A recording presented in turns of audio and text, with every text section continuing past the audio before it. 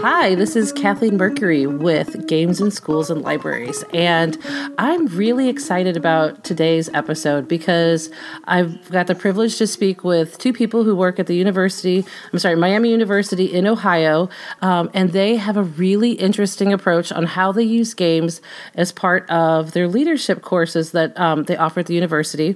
And so I'd like to introduce everybody to J.S. Bragg and Bethany McMillan. Thank you guys so much for being on the show. Thanks for having us. J.S., tell me a little bit about your background and how you got to be where you are now. I went to my undergrad at Marshall University, which is in Huntington, West Virginia. I did 5 years of undergrad there and 3 years of grad school, followed by another year working on another master's until I got my job at Miami. I started at Miami in August of 2005, working in student activities. So with that, what I do is my primary focus in my job currently is I'm the official campus rep for the 400 plus student organizations that are not club sports or fraternities or sororities. I directly advise 5.5 student organizations, one of which I'm sure will come up a lot in our discussion today because it's very relevant. And then I also work with our university lecture series where we bring in different speakers. And finally, I work with the EDL 290 classes, which are our leadership classes on campus. And a lot of that spawned out of just previous life experiences. And so it works out perfectly that I get to do things I love. That is the hokey pokey, what it is all about. All right, so Bethany, tell us a little bit about yourself. Right, so I actually got my undergraduate degree over at Wittenberg University in music education. So I thought, I want to teach music. Found out music was more of a hobby, but I love doing the teaching part. So I schlepped on over to Miami University, which is where I met JS during my graduate work. Wrote a couple of EDL 290 classes with him, which is where this one spurred from. Graduated, and they liked me enough to give me a job here. So, that's awesome. Right. Made me very happy. That's the dream. That's awesome. So I have a question because we'll get into the game stuff, but were either one of you gamers before you started incorporating games, or did you use and I really am probably jumping way ahead of where we should be. That's okay though. Were you gamers first, teachers second, or were you or the opposite? My earliest memory is my mom as a child teaching me to play board games. So by the time I was 3 years old, she was teaching me what I'll say at the time for a 3-year-old were more advanced games. Like she was teaching me things like Monopoly. That's pretty advanced for a 3-year-old. And I mean, I wasn't reading what the things were, but just you're trying to collect 3 of a color or something like that. And so my earliest memories are playing games with my mom, and we sit around, and now my advanced games have greatly surpassed what she plays, but whenever we're together, we still play different games together. Cool. It would depend if you asked me or my family. So my earliest memories, I remember my grandparents had a game closet, and I'd get so excited to pull something out on Sunday nights. But honestly, by the time I was in kindergarten and playing school with my friends, I was already giving them real homework, or else they couldn't come back over to play with me. So it depends on who you want to talk to. That's funny. You're a fun one, aren't you? Woo! No, I'm just kidding. No, I'm just kidding. My parents are both teachers. My sister's a teacher. I think I've probably played school probably more than I played a whole lot of other stuff. Okay, well, that's cool. I was just curious. All right, so the reason why we got in contact with each other, especially, though, is because of your EDO 290 class, right? And Yes. So I'd love to hear you guys explain what you do in the class, because I think using games to develop leadership skills is something that a lot of times we think about as just part of like the natural byproduct of just playing games. Like it just naturally will develop some leadership skills when you're playing like a cooperative game like Pandemic or something, and people take the lead at different times. But you're using them very specifically as ways to examine leadership as a concept, as a collection of values and beliefs and practices. And I think this is really interesting. So I'd love for you to explain what you guys do and how you do it. So there's kind of two aspects of this. There's the in-class and the out-of-class aspects. I'll start with the in-class a little, and in some ways, we don't really operate as a reverse classroom, but it is very different than your standard classroom. So I'll talk a little bit first about what we do in the class, and then let Bethany talk about how our quest system works, which is how our assignments work. So in the class, for the first 11 weeks of class, students come in class every day and they play a different tabletop game, so board game, card game, whatever we have for that week that we've picked out because it works with a specific leadership topic or concept we want to get across.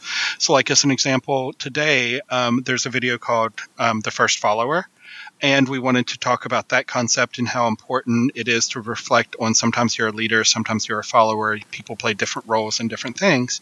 And so to do that, we watched the video in class and then we played Ultimate Werewolf.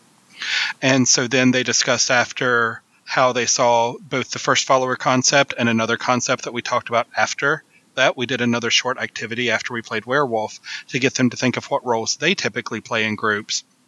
And then they incorporated all of that into their discussion of how they saw those concepts coming out in Werewolf. And that's what, for the first 11 weeks of class, they do on a week-by-week basis, is they come in and right before a few weeks ago, they came in and played Ladies and Gentlemen. Before that, they came in and played a couple of different games, like they would have a choice between these two games. And then they talk about how they saw leadership coming out. And sometimes we'll have different games, and so people are playing different games, but then showing how they saw the same leadership type coming out in those games. So that's kind of the in-class concept of what we do for the first 11 of the 14 weeks we're in class. The last 3 weeks deal much more with what they've been doing outside of class all semester. So I just want to add that all the links to all the different videos that you're talking about will be shared in the show notes. And the first follower video is one that's really interesting because it's something that my school administration had shown us at one point. And it's basically there's some sort of like outdoor concert. And one guy is just kind of off to the side dancing all crazy. And at first, he's by himself and it's going on. And then someone else comes along and they show how it validates what he's doing. But it also shows how he as a leader basically includes the other guy. So it's not he still has to be in charge. It becomes a more democratic thing. But that first follower is so key to like waving other people in. And for a while, it's just the two of them. But then more people start coming. And finally, at the end of this like 2.5 long video, there are people just running towards them because they all want to do this crazy, crazy dancing. And it's just such an interesting moment that someone captured in time. But it's really cool how it's being used to look at leadership. And so when you use Ultimate Werewolf, what are some of the different, observations that they make? This game tonight, a lot of what we saw our students do is after the first one would make an assumption as to who they should kill first in the game. All of a sudden, it would jump into everybody else wanting to, yep, we're going to kill that person. And so having them take a second to reflect on that and what does this look like in leadership, and when you're in a student organization or at your job off campus, whatever it might be, who's going to be that first follower to second that leader? And so we had a lot of great discussion tonight. Mm-hmm. So like one of the examples there is we had the ghost roll in the game. So the ghost roll in Ultimate Werewolf gets to write letters on the board to give hints. So they have died and they know who the werewolves are and they get to give hints.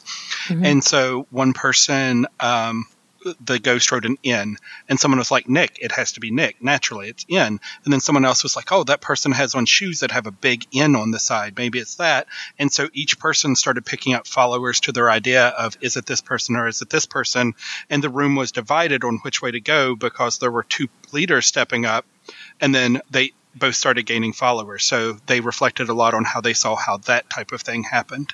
That's really interesting because especially too with a game like Werewolf, where you have, you can be really successful in that game if you're really good at playing the crowd.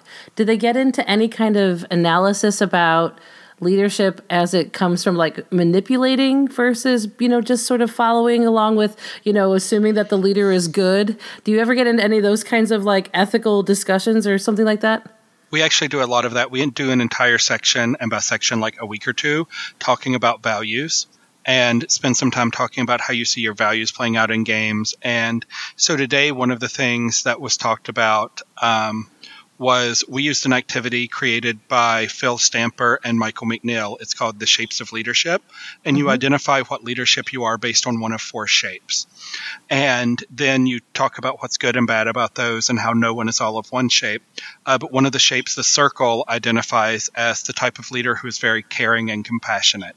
And that person talked about how they realized that while they enjoy games like Werewolf, they have to go out of their standard personality because you can't be that caring, compassionate person in a game like that because you have to be more manipulative to be successful. Because if you're like, oh, I don't know if we should kill them, they'll be eliminated from the game, it's not going to get you anywhere in the game. And so you have to switch yourself up and switch your personality for how you do it. Where, and so we took that into a conversation of what type of games does each of the 4 shapes like. And a lot of the values came out during there. One of the shapes, the triangles were very much more about, we like games where if we're going to play a co-op, we're going to tell everyone else at the table what to do. But we like a game where we can be like, we're going to do this because the triangles are very much do things my way. So the triangles like games where they can come up with something and be like, I'm doing this no matter what. So each shape corresponds more or less like a personality type or leadership style. Is that right? Because that I'm not familiar with. Yeah, it's something that is not very commonly used. Phil and his friend Michael, Phil is a friend of mine, developed this studying Native American and Asian symbology rituals about 15 years ago. And it's something that they allow people to use for free, anyone who's interested, as long as they give them credit for. But it's just this really cool way to get people, it's along the lines of True Colors, but gets people to talk about their personality types. That's really interesting. So you talked about how you also use Ladies and Gentlemen in your classes. And Ladies and Gentlemen is a pretty funny game because there's 2 games going on simultaneously at different points. The game for the ladies where they go shopping and pick out the things they like. And then the men play the stock market and try to get as much money. And then they come together after each round where they have to the ladies try to get them to buy various things for them, but the gentlemen have to, kind of negotiate a little bit what they can actually afford because, of course, you don't actually talk about how much money you have. That's just absolutely gauche and uncalled for. And if you play with odd numbers, you can have a courtesan, which is hilarious. But it's a funny game. Like if you're, and especially if you gender swap and have women play the men and vice versa, it can be really, really fun. So how in the world does that fit into a class about leadership? This game to specifically talk about identity and interactions based off of identities. First, just looking at what identities are represented visually on the board and how we see that in a larger scale, a macro level of all our board games. Do you see yourself represented? Why do you think that is, or why isn't it? And how can you, as a future potential game designer, influence that, and why will that matter? And so it kind of helps us build that discussion of, you know what, this is my favorite game because I do see myself as a white woman buying all these fancy clothes, and this is what I'd love to do. Or maybe I don't see my identity because I'm someone who identifies as being handicapped or disabled, and all of these people can walk freely between the stores. So it just kind of opens the door wide for students to see what they do and do not recognize on a daily basis.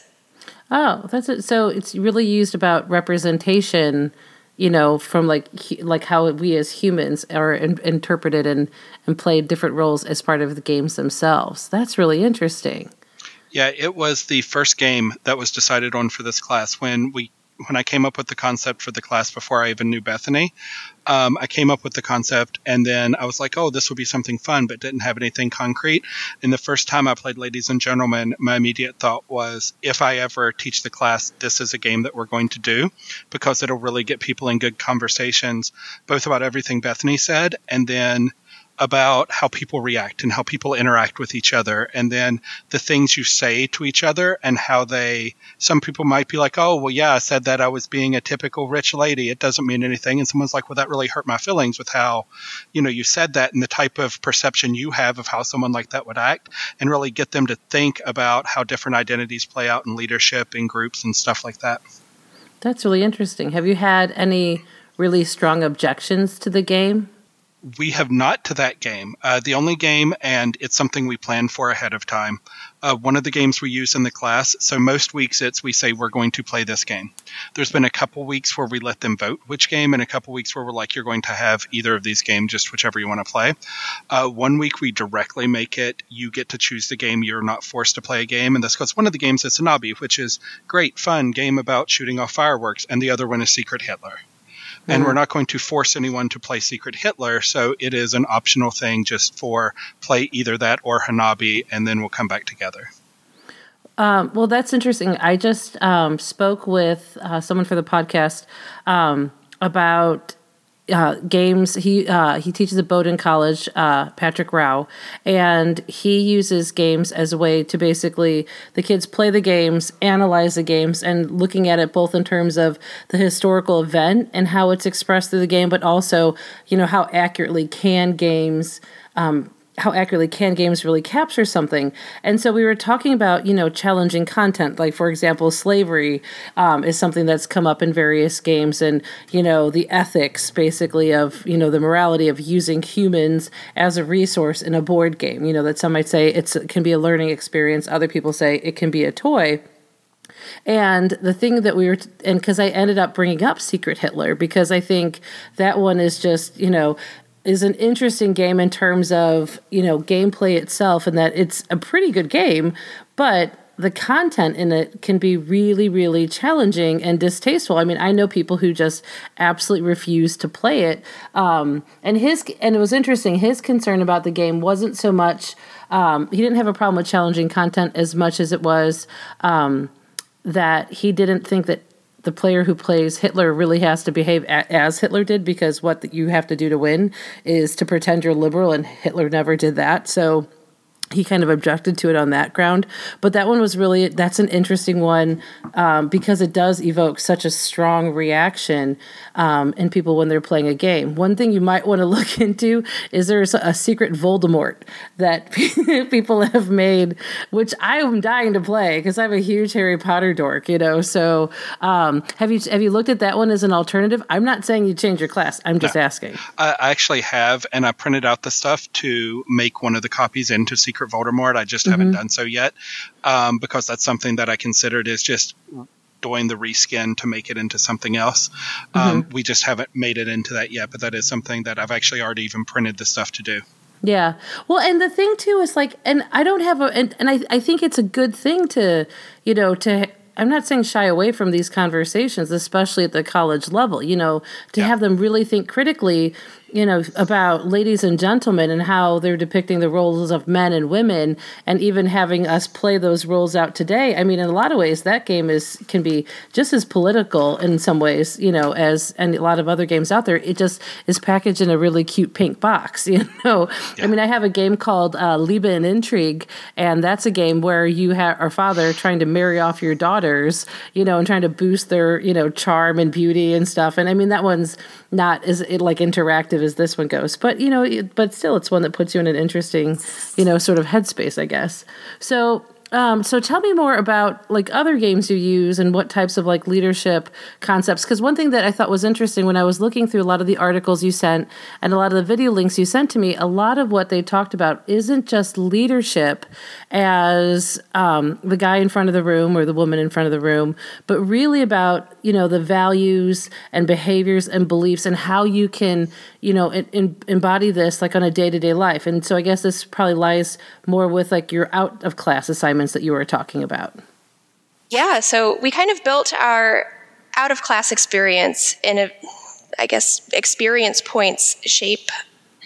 Students are allowed to choose which assignments that they complete outside of the classroom, and they build how many experiences that they want to. So if they're happy with a C in the class, that's how many assignments they do, all the way up to that A+. But these assignments are very much based in the three different areas. We have the interactive media studies, the educational, education genre, and then also in leadership, and they all meld over each other. So how it kind of works is we tell the students that if you want an A+ in the class, you need X amount of points. It's something like 720 some. So you need so many different points in the class. And then you choose, we have created what we call quests that are worth anywhere from 10 points for a quest to 200 points. And you choose, I'm going to go on this quest and I'm going to do this type of thing. And that's the type of activity you do. So a couple of examples of those are again, I work with student organizations, so that kind of colors part of the class. So you can write a rule book or create a board game based on your student organization, and then you get so many points for that. One of the really popular ones is build yourself as a role-playing game character, or create a choose-your-own-adventure story that is based around anything you want, but it gives you that interactivity. Create, and this gets back to what you were talking about the different concepts and things we use in class. One of the activities we do is Drew Dudley is a big inspiration on the leadership philosophies that we use at Miami, and in particularly that I use. And one of the activities that people can choose to do is to create an activity based off of one of his TED Talks. So there's different things like that that people do. They can design an escape room or things like that they can do for points. We only have one required assignment in class, and next to that, everything is optional that they can do at any time by the end of class. We also don't have deadlines. So last semester being the first semester we taught the class, going into the last semester, we had a couple people who were already sitting comfortably at A's, and we had several people who had 0 points. And then they just jumped in and got the points that they needed throughout the course of the semester. That's really interesting because it's not just using games in the classroom, but you're gamifying the class itself, and I love that it's so many different aspects of all different aspects of game design, from RPGs to escape rooms, tabletop games, writing rule books. How do you make that sort of cohesive under this, leadership class umbrella? Well, part of it is under how we did it under leadership, and part of it is just how we did it in general. And how we did it under leadership, a lot of that came from me. Leadership is something I studied in college, studied as working here, and something that's an actual integral part of Miami. Miami is a major university around leadership and leadership-related concepts. So and this is, to me, a funny story and shows who I am and how leadership is ingrained in every part of my life. I was walking into a store the day Avengers came out on Blu-ray to go buy it. And as I'm walking into the store, what I'm thinking isn't, ooh, I get to go see this and get to see Iron Man and all that. It was, this movie is really a good study of Tuckman's stages of group development, because in the movie you can see forming, storming, norming. You can see it all in there, and I could use this in class with these. So I'm thinking of that because leadership's so ingrained in everything I do and everything we do here at Miami. So I think of those things. So for me, the leadership was part of the just natural. Getting it into a class, that's where Bethany was absolutely critical. So before we go there, just backing up slightly, to give you a little background, the concept for the class came up out of a conference that I went to. So I won't even say one of my friends, someone I know's wife, who they know me somewhat, sent me a link back in 2012 that said, hey, this is a conference you would absolutely love. You need to go to it. And the name of it was the North American Simulation and Gaming Association. I was like, yes, that does sound like something I would love. How can I make this work for work? How can they? And then I started looking, and NASAGA, the entire conference is about how to use game simulations and activities for educational purposes. And I was like, this is right up my alley. This is what I want to do. And one of the earliest sessions I went to was put on by Scott Nicholson, who some people may know. He's done a lot of videos around board games, and Greg Kozer. And they did a session on how you can use different board games for educational topics. I didn't know this at the time. I think it was a last-minute session because someone else canceled, because I now work with NASAGA on a number of things, and this wasn't on their initial outline. So I think this was a session that they threw in to fill a spot. So they just used some games that they had brought, but they talked about how games can be used for educational purposes. And my mind immediately went, as I'm going through and I play Can't Stop and Ink and Gold, and they talk about how those games can be used to get people to talk about risk taking. My mind is exploding with, oh my God, I can do this with leadership. And that was back in 2012. And I'm still involved with the conference, but I had this idea. And the idea just was going to linger in my head, because going back to those shapes I said earlier, one of the shapes is a squiggle, and they are the creative person, but who's all over the place and aren't exactly the best at executing. So I came up with all these ideas of what I could do, and I did take it to the step of I reached out to our educational leadership department to say, hey, would this be okay for me to do as an EDL class? And she was like, yeah, that'd be great. And then I just kept it in my head for 4 years or so until Bethany came along. And then Bethany is actually how we formatted how we were going to do games and leadership and all of that into a class, because Bethany, of the four shapes, Bethany is a square, which is a more organized person who they get stuff done and they make sure things are done accurately and stuff. And so she can really talk well about how we took all of these concepts and ideas that were bouncing around in my head and turned it into a class. But it started with her telling me, we are going to do this. She actually did a practicum with me to create another class, and towards the end of that practicum, she said, hey, I'm doing an independent study with you in the spring. Not can I, not would this be, I'm doing an independent study with you in the spring. And I was like, great, that works for me. What are we doing? Because Bethany and I became close friends from working with each other. And she said, oh, we're going to write that gaming class you've talked to me a lot about. And I was like, oh, okay, that sounds fun. We can get it written. And she's like, and you're teaching it next fall. And I was like, wait, time out. That won't work. We can't do that. And she's like, yes, we can. And here's how we're going to do it. And so I'll let her talk a little bit about what that process of going for the formation of the class was like and making everything cohesive. Perfect. Right. So we were pretty much right at the crux of everything. I just said, JS, we're doing this. He, I don't think, believed me at first when I said we have one semester and this will happen, but we did it.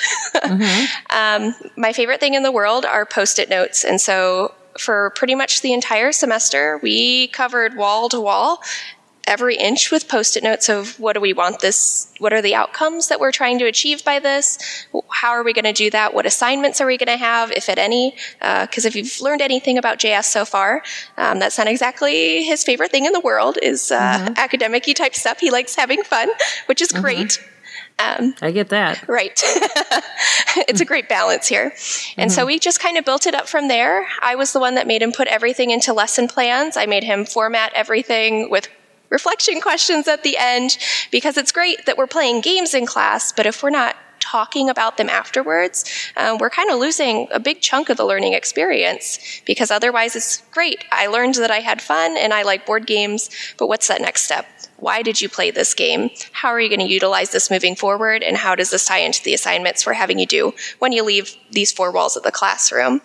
And so we kind of went back and forth as to how we were going to structure it. I'm much more the theory person, so I made him find a couple theories that we can lean into. That way, when school says, okay, you want all this money, but how are you going to prove that they're actually learning? We had something to back us up. So the two that we kind of based the most out of were probably Bloom's taxonomy and then the learning partnership model. Bloom's taxonomy is super popular. Everybody kind of knows it's a pyramid. It starts at the bottom with just being able to remember some facts and moves all the way up to creation as being the top of the pyramid.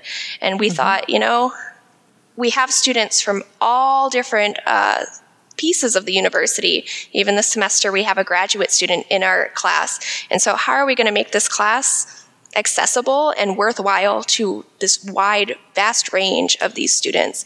And so having these opportunities for students not only to just start testing out that gaming knowledge, but to start applying the leadership roles that they've had on campus and in their lives beforehand, and then eventually to create those games. And then kind of jumping into the learning partnership model, it's a little bit different, but talking about that support and challenge, this theory is based a lot on a tandem bicycle. So thinking about putting the student on the steering wheel and us being in that back seat, kind of helping to pedal, but not steering where they're going. So challenging them, maybe you're not a gaming major, but why don't you try a gaming assignment? The worst that could happen, you don't get all your points, go back and try again. So just making sure that they have all these opportunities. And I think that's kind of how JS and I worked together behind the scenes also, is obviously I'm not that super creative person. That's not who I am. I'm more of that structure. And he kind of balances me out. We call each other the mountain builders, because we kind of overlap just enough so that we form a point at the end, which is, I think, what happened with this class. Well, I think that's really cool to like find and have that sort of synergy with someone else, you know, from a productive standpoint. You know, I design games, my boyfriend designed games, and it drives us crazy when we work together on stuff because we're so different. But it's such a good thing when we do manage to make it work because, you know, I'm so much more like focused on like player experience and he's so much more focused on mechanics. And you can't have a successful game without having, you know, a strong presence on each of those. And so I get that. And I guess one question though, as far as like, so what are like the outcomes then that you would want for your students to have? And how do you know they get there if they can be so selective about the assignments that they do?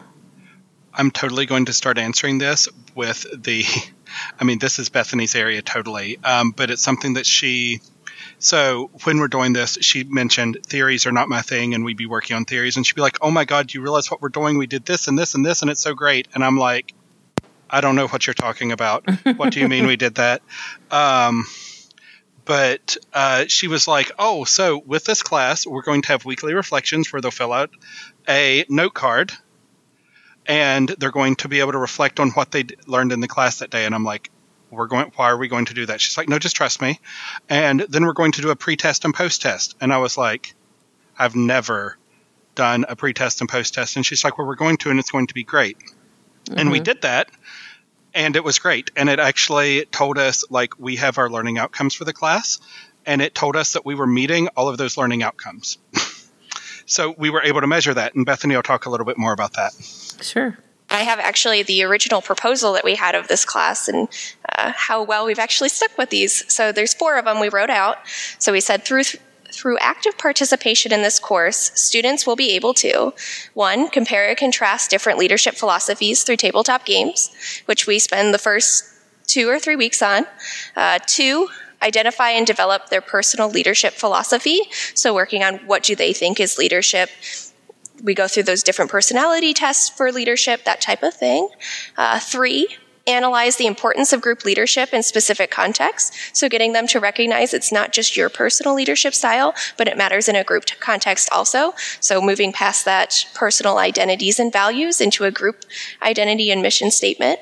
And then 4, utilizing game design concepts to create their own leadership tabletop game, which we haven't seen yet this semester because we're only about midway through, but last semester they turned out pretty awesome. Some games that are just about ready to probably go through the final beta testing and go out into the market.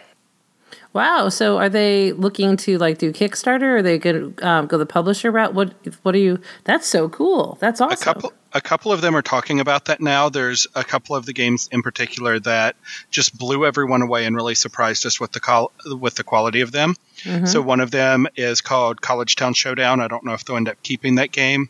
But they started with it, and this is kind of an interesting way it worked. So Bethany wasn't able to teach with me last semester, and so I chose one of our game design students on campus because a significant part of the assignments and the one required assignment for the class is you have to create a game that in some way shows leadership by the end of the semester.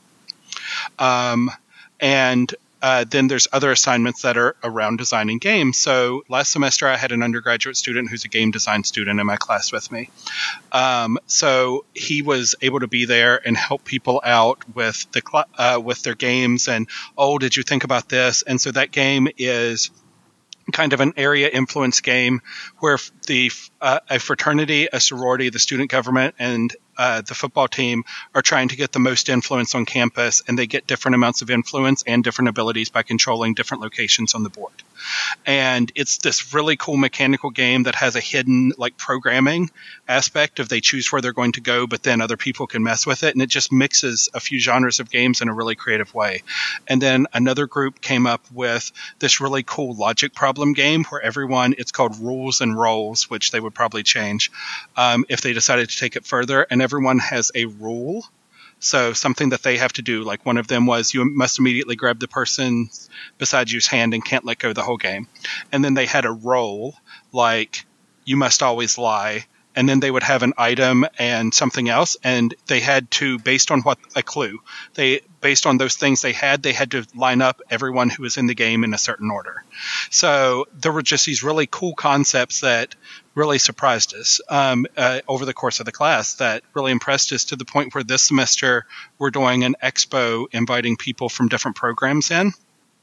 Miami has one of the better interactive media study programs, game design programs in the nation. We're currently ranked in the top 10 in game design programs in the nation. And this class, because of what we do in the class, the IMS program was so impressed that this counts as, for game design majors, as one of the classes they can take.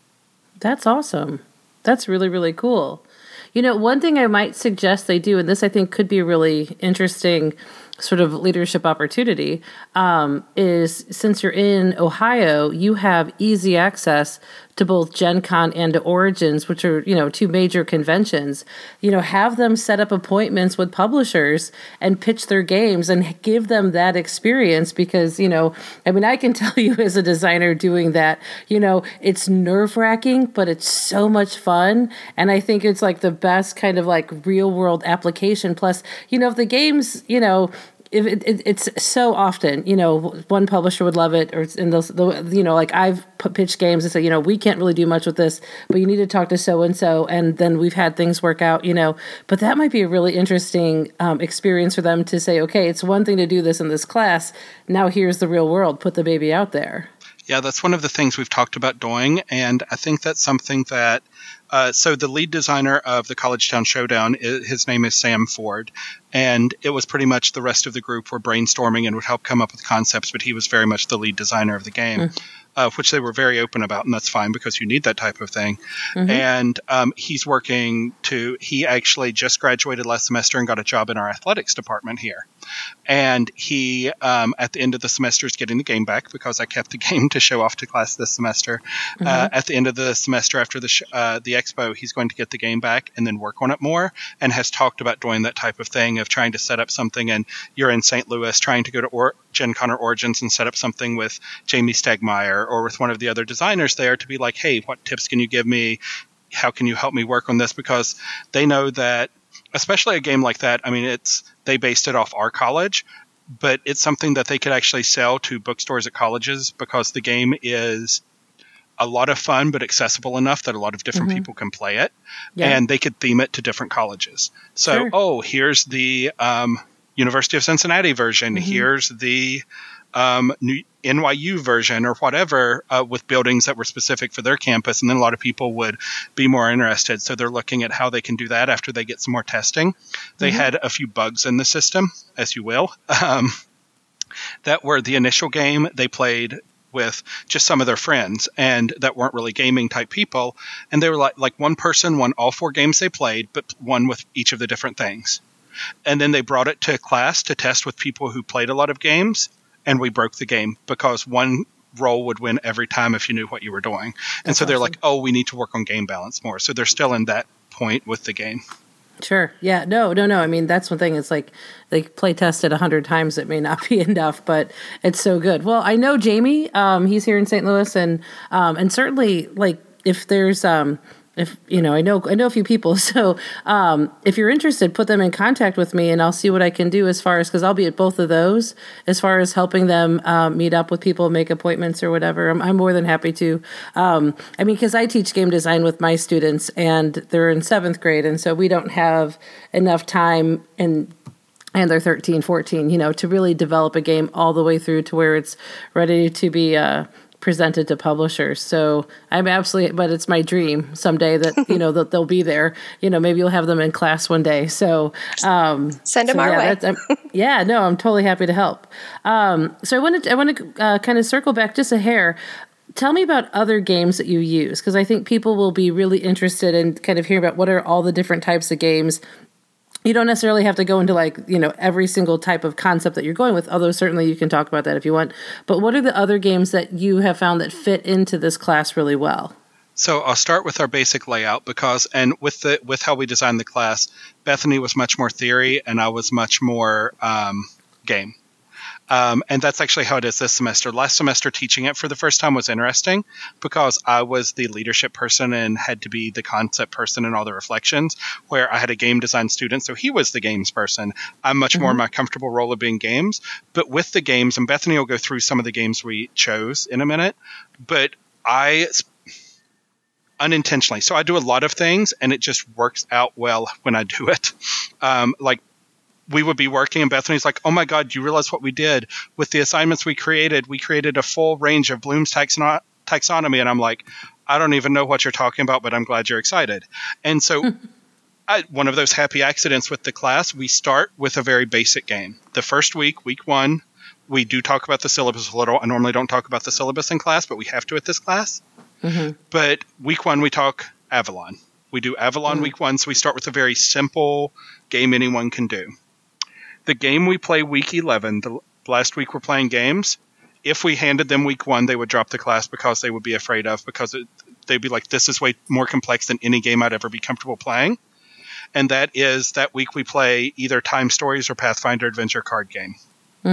So we have this escalating ramp of the types of games we're going to play, and Bethany will get a little bit more into that. Right. So kind of as like I talked earlier, we kind of start with just the vocabulary, basic vocabulary of games, of leadership, and build it up from there. Okay, so now you have these terms. Let's look at you as a person. How do you see these coming across? Growing from identity, you, into the group leadership, and going from there as kind of creating your own definition of leadership. So now you kind of saw this leadership changes based on who you are and who you interact with. Where do you end up? Is there one type of leadership? Can there be one type of leadership, and how can you define that? So then what other specific games do you use then? So games we haven't mentioned yet, we use Betrayal at the House on the Hill. And we use that a lot. It's the week where we talk about Drew Dudley's Lollipop Moments, or it's the third week of class, and we use it to talk about Drew Dudley's Lollipop Moments. And I mentioned Drew.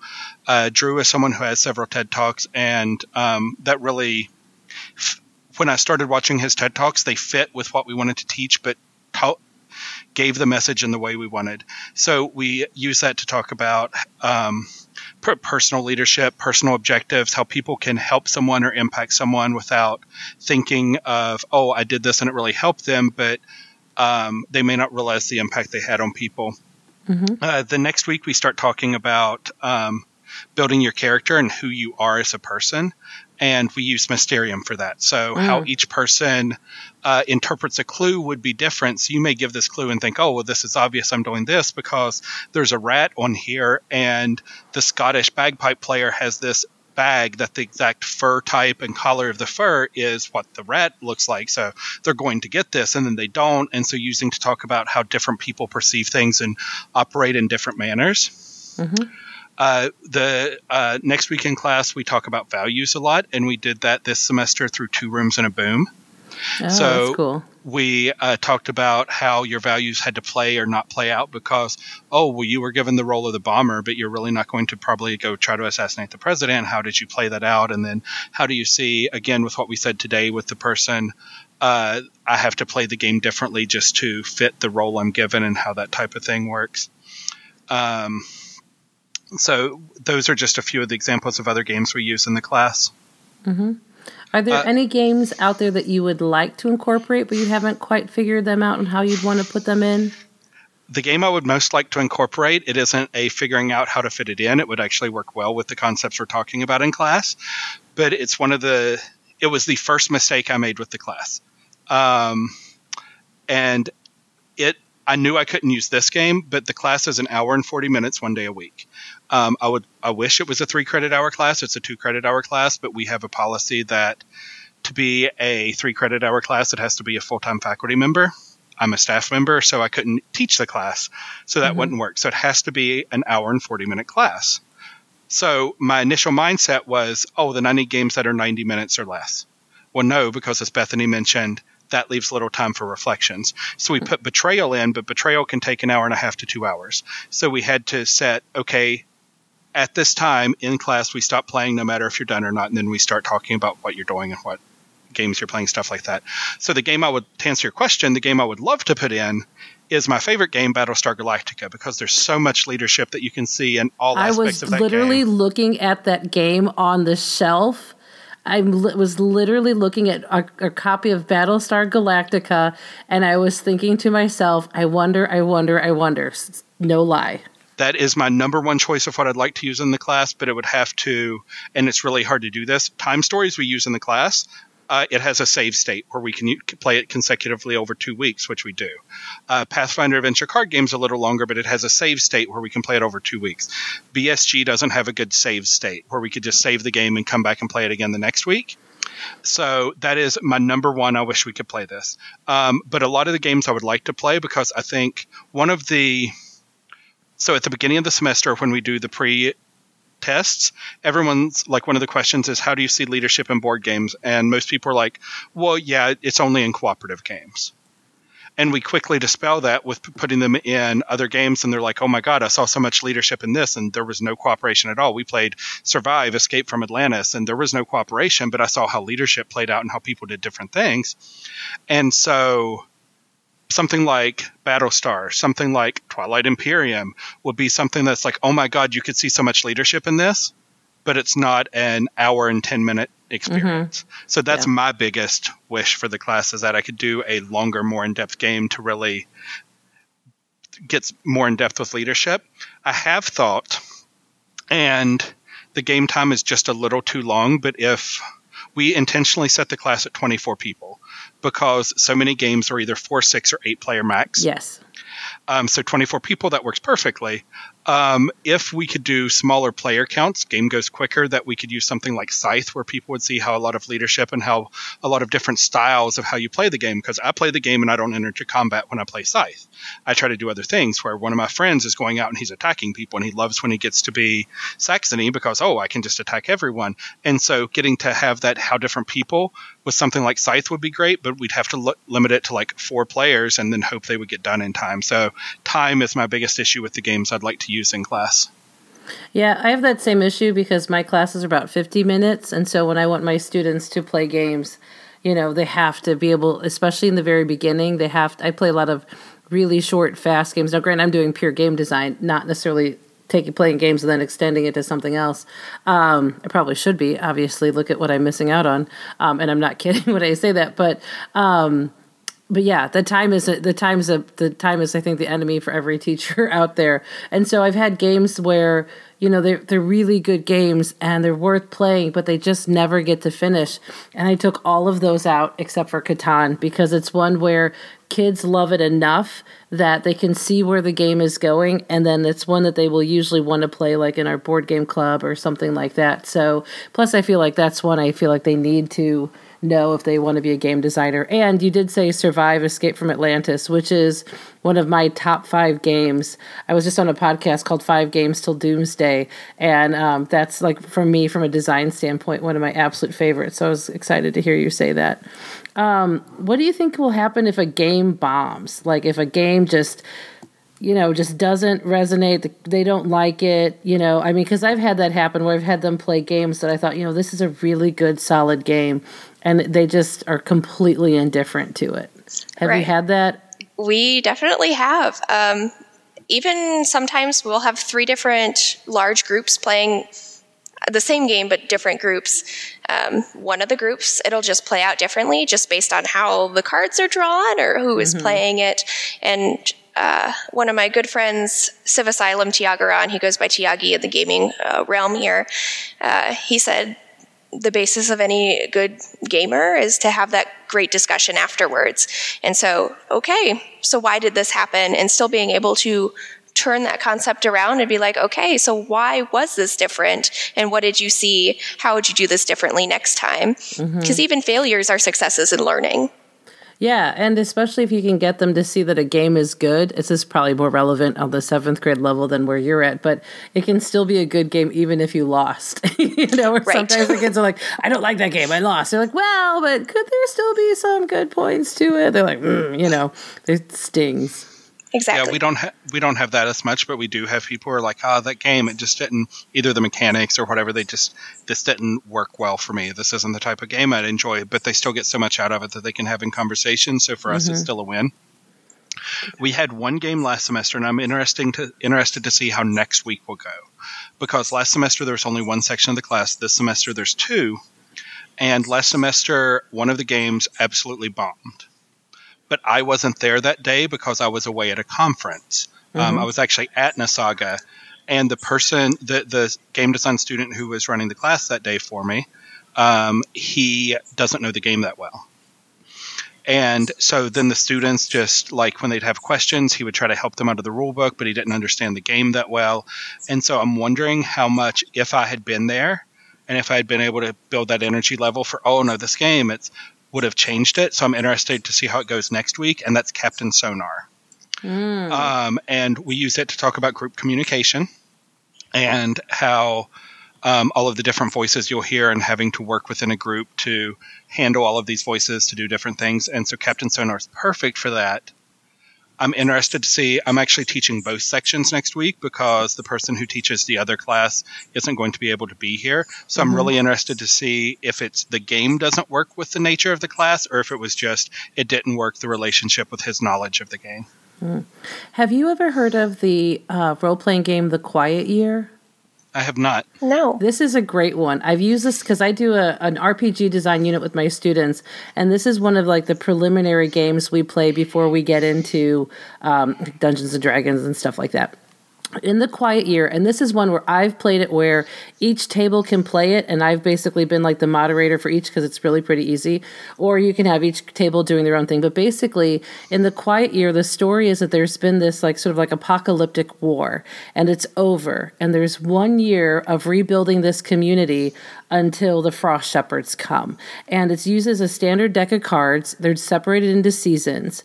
And what's really interesting about this game is, one, it's a cartography game. There's very little actual communication, but you put a big piece of paper down on there. You start with some like preliminary sort of like elements of a community. You know, there might be a few little ruins, or like one is like, and there's some pre-made maps, like one is a subway, or one is, you know, like, you know, kind of like an archipelago where there's islands and, you know, that sort of thing. And so what you do is you read a card and there's a choice, you know, like a new threat has appeared or something has suddenly gone scarce. And what players do is whoever's turn it is, they, you know, read the card, say what their choice is, they like a sentence or two on what they want to do, but then they actually draw it on the map. And so they have to communicate through writing, and then after that they can take different actions. One is start a discussion, but a discussion is, you know, like, what does everyone think about this new well? And everyone gets to say one thing and one thing only, and that's it for the discussion. Communication is incredibly limited in that game. So a lot of what you do, you know, is based on drawing and like just a few sentences here at a time. So if someone does something you don't like, you can take a contempt token, and then as the game plays, you can put contempt token back if somebody basically makes you feel better, or if you do something selfish where you're like, yeah, I got them back, and so I can do that. But it's really, really interesting because, I mean, and we're talking stick figures. This is not something for artists. In fact, my artistic kids tend to slow things down because their drawings become beautiful. But it's meant to simulate how communication in groups is fractured and imperfect, and you can never really know, like, where that everyone is on the same page. It's really interesting. I don't know if this would fit, but I think it's something that might even be worth doing just a little bit, just to get that idea as far as communication, because my students really struggled with it because they wanted to discuss. They wanted to have, you know, conversations where everyone was on the same page. And they really struggled to follow those rules because it just went against everything what they said. So, I mean, they got the game intellectually, and afterwards they'd even say, you know, we wish we had followed the rules more because we see what it was trying to do. But I think with that one, you can really see some interesting kinds of leadership, you know, develop, especially because so much of it is nonverbal or limited. Yeah, that sounds really interesting. Yeah, and so it's the website is Buried Without Ceremony, The Quiet Year, and I've used it, I think, in a lot of, I'm in my role-playing game class, but honestly, I would even do it, like, if I had, like, a week and I wanted to do something sort of standalone with my students, just because one, they think it's kind of fun to create that world, but also too, it's really frustrating for them too, which, I, of course, enjoy. Right, outside of your comfort zone. Yeah, it is really good. And sometimes like kids will do something, and granted, I teach middle school, and everyone in middle school is known for being, at optimal human level. When one kid kept like introducing all these weirdo things that didn't make sense, but in the game they kind of had to let it happen and watch it happen. And then in terms of like how they had to deal with that as far as the game, they were taking lots and lots of contempt, and so this is where the kid's playing the game, as a game, not necessarily what he's trying to do, so we talked about that too, is what happens when you don't want to follow the rules and what happens when you do try to make it into something else. It became a whole other thing that I thought was interesting, but I think it's probably worth, you may want to check that out, because it's really, even if you play RPGs on your own life, that's a great one shot too, so consider it. Yeah, I'll check that out. Yeah. So what do you think for like the future of this class, or are there other classes that you'd want to offer at some point? Right. So right now we are kind of deep in the weeds, I guess you'd call it, of pulling together all the data from last semester and this semester, kind of rebuilding this class as we go. Mm-hmm.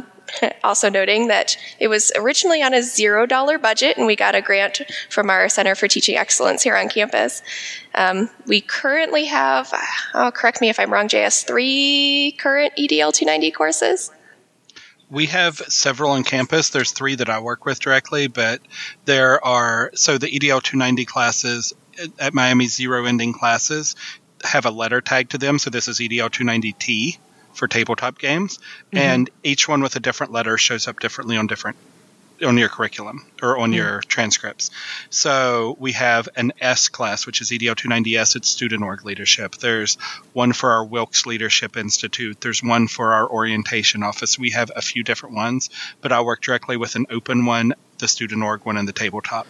Well, that's so cool. Bethany's currently also working on another one that she's in development with the advisor of F-Word, which is the feminist working on real democracy, which is one of our student orgs. She's working with their advisor on a women in leadership class.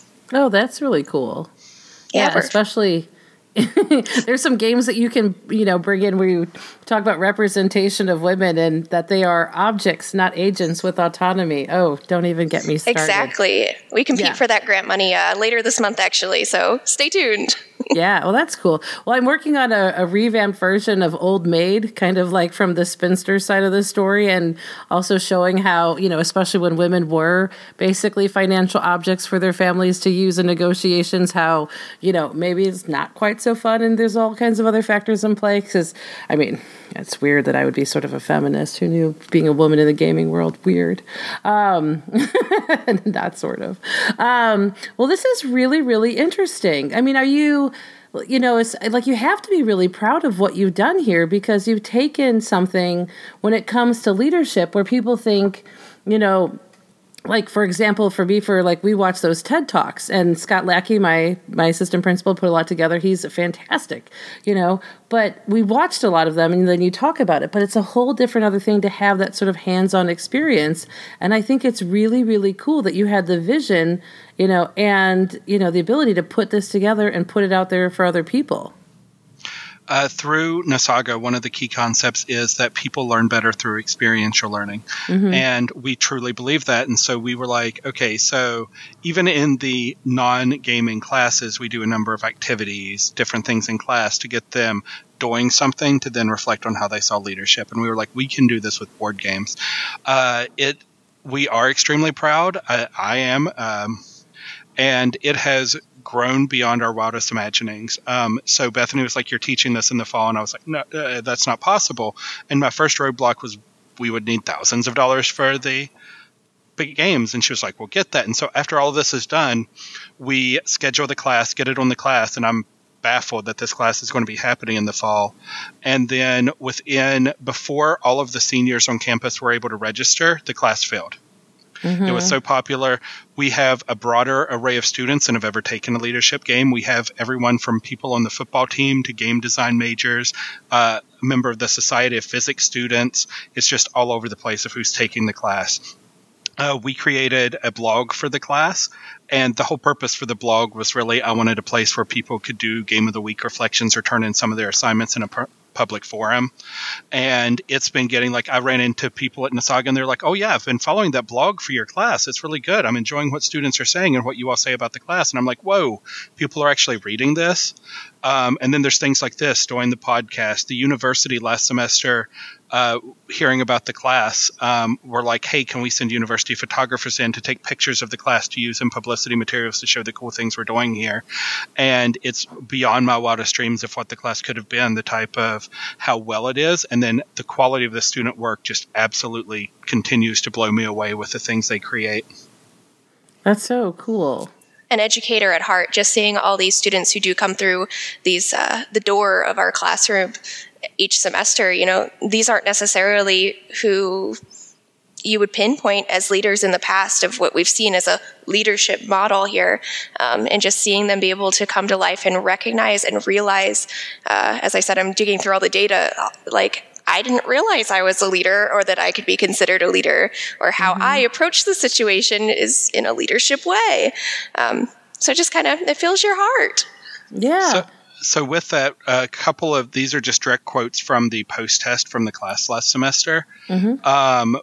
One of the things for reflecting on whether they feel comfortable being a leader, which is one of the areas that was statistically significant growth. One of the people said, I've learned that many more people have the potential to be leaders than I initially thought, including myself. Another person talking about how they understand basic leadership concepts and philosophies. I've learned that we have different skills that, when used together, achieve success. I'm not as organized as others, but have the vision and collaborative skills to produce results. When paired with an organized person, we do really well. So getting to see how people come in and say, oh, I'm not a leader, I'm taking this because the games will be fun. And then they come out going, no, I see, Drew Dudley's talking about lollipop moments in everyday leadership. Yeah, I've seen these types of things, and I can be a leader in everyday life. And getting to see them have that level of inspiration has been amazing. Yeah, I would definitely say for everyone listening, we'll share in the show notes links to, different articles. And Drew Dudley, there's 3 different TED Talks that you shared links with. And I think they're really worth looking through because, I went through all of them, in preparation for the show today. And what really struck me when it came to leadership isn't, like you said earlier, the person, like in the front of the room at the lectern, but really about those values that we have in terms of what you say, what you stand for, how well they're defined in you, and how well you use them to direct your life and, what you want, the person you want to be, how you want to interact with the world. One that was said was with Drew Dudley, imagine that you were being followed around with a camera. There's a camera crew following you for like 2 weeks.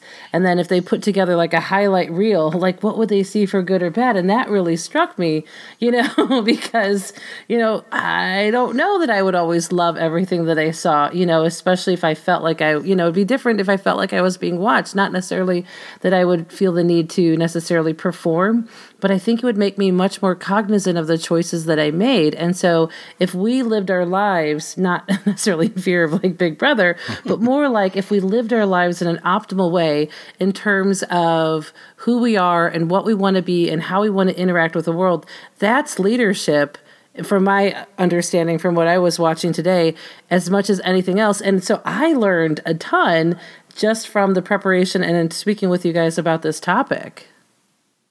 Yeah, Drew is absolutely fantastic. I mentioned I'm on the lecture series. We actually brought him to campus last year, which was a thrill for me because I clearly use a lot of his stuff in the class. And he and I have developed a friendship since. Just the concepts he has is exactly what Miami tries to teach about leadership. Our Wilkes Leadership Institute talks about how leadership isn't a position, it's about what you do and who you are as a person. In class, we try to model that of Bethany and I aren't the leaders of the class, the students are, and with their quests and with how they get grades and with what they do, they have their own destiny in their hands. They are the leaders of the class. We are just here to help facilitate their learning. That's really, really cool. Well, I think that's absolutely fantastic. Do you have any advice for anyone who might be wanting to follow in your footsteps to do a class like this? Is there any last, little nuggets of wisdom to pass along? Yeah, I would say first and foremost, Nothing is out of your reach. Like we kind of talked before, JS was super concerned, like, great, you're planning this class. We have no money. Neither of us make that much, so we can pull that out of pocket. So nothing's out of reach. Where there's a will, there's a way. And if you have a topic you want to teach, whether it's board games or elsewise, I mean, it's there and you can make it work. Just make sure you find someone that you gel with. So if you're the squiggle, find your square and just make it come together. I would say one of the big things, and something I've always told everyone, and a lesson I try to convey to people, is always ask. Because yes, someone could tell you no, but being told no isn't the worst thing in the world. I've been rejected a lot in my life. But the yes is amazing and can get you amazing things. I'm living a dream every week that I get to come into this class and teach this class. This is one of the most amazing things I do. So just being willing to ask and then to take the chance. Students I work with a few years ago decided to take a chance to bring together this new student organization. And they were like, we want to bring all of the geeky groups on campus together under one umbrella. And so they created a group called the League of Geeks. And they were like, we don't know if this will ever amount to anything. And now it's one of the bigger orgs on campus. It has a convention every year that brings in literally hundreds of people. We had people driving in. We bring in special guests. So like this year we had Tom, Sam, and Z from the Dice Tower. And we had people coming from Columbus. We had people coming from Louisville. And it's because they took that chance. Bethany got me to take the chance on this class. And it's absolutely fantastic. And tons of students are getting so much out of it. You just need to take that chance and then ask the question that needs asked. That's fantastic. Because what I love is, sort of like sneaky way to get you to express a little bit of your own little leadership, philosophies towards here at the end. Yeah. But I think this is really cool. And I think that a lot of people will really appreciate seeing how games, common games that we've played, a million times, whatever, how they can lend themselves to, like their own classroom experiences. I mean, my goal is to get a gifted program at our high school going. And, and I'm taking notes and I wrote down high school, underline, that, this is something where taking my experience, my knowledge with games, and this is something that I could do with our students that I think would be, really, really important and valued, especially since I work with gifted kids. And developing self-awareness is a huge part. That social emotional piece is a huge part of what we do with them. And this would align so nicely with it. I could see this being really successful. So thanks so much. This has been, honestly, really inspirational for me as well. Thank you very much. We really enjoyed it. And yeah, I think there's so many uses for this. I mean, we use Once Upon a Time in the class. And yes, we use it and we talk about leadership and communications. You can use that to talk about English and creative writing. So I think that there's a lot of ways people can take games in ways that they've never thought of and do something new and interesting to teach a lesson. They can take Survive and use it to talk about sociology. Mm-hmm. So I think there's a lot of different things that people can do that they just they think, oh, this is a game, it's for fun. But no, there's so much more there. You just have to look at it. Mm-hmm. Oh, I had a student refuse to play Survive because she did not like the idea that people were worth different amounts. She did not enjoy it. She refused to play it after her first time, which was fine. But I never had that. It was an unexpected, but not necessarily an unsurprising reaction. So if people want to know more, like I said, we'll put a lot in the show notes, but how can they get in contact with you guys if they want to speak more with you directly about what you do and how you do it? I think there's a number of ways. We have our blog, and people can interact with us through there, which we'll give you the link to put in the notes. People can email me directly. I have no problem with you listing my email. We'll also give you our social media. So if people want to reach out on Twitter or anything, or how we reached out to each other, at least for me, more than for Bethany, I'm active-ish on Board Game Geek. I'm typically there every day, at least looking at stuff. So if people send me messages through my account there, I readily reply to them. And I've talked to a few people. I've provided the syllabus. We call it the player's handbook for class. I've provided the different resources we use in class, things like that to help a few other people who were interested in this. So we would love for people to reach out and we'll give you all the information for the show notes. Yeah. Well, so what is your Twitter handle and what is your account name on BGG? So unfortunately I made the BGG account before, I was an early user of the site, and I wish we could change our account because my account name on almost everything, whether it's on Twitter or Instagram or PlayStation Network, is Hota Esse the Geek, which Hota Esse is Spanish for JS. So it's JS the Geek, which was my name back when I used to be a professional wrestler. Wait a minute. Why has that not come up? I feel like I've gotten tricked, but all right, we'll get there. Okay, go on. My Board Game Geek name is just Hota Esse, which is Jotaese. Mm-hmm. I hadn't started wrestling at the time, or I hadn't developed that character at the time, and so I hadn't tagged on the geek yet, so it was just Hota Esse. So, Bethany, tell us more about your extra hobbies as a magician's assistant. Tell us more about your secret life that we suddenly are going to learn about. Oh, goodness. What do I do on the side? No, totally. Before she says anything, totally throwing her under the bus here.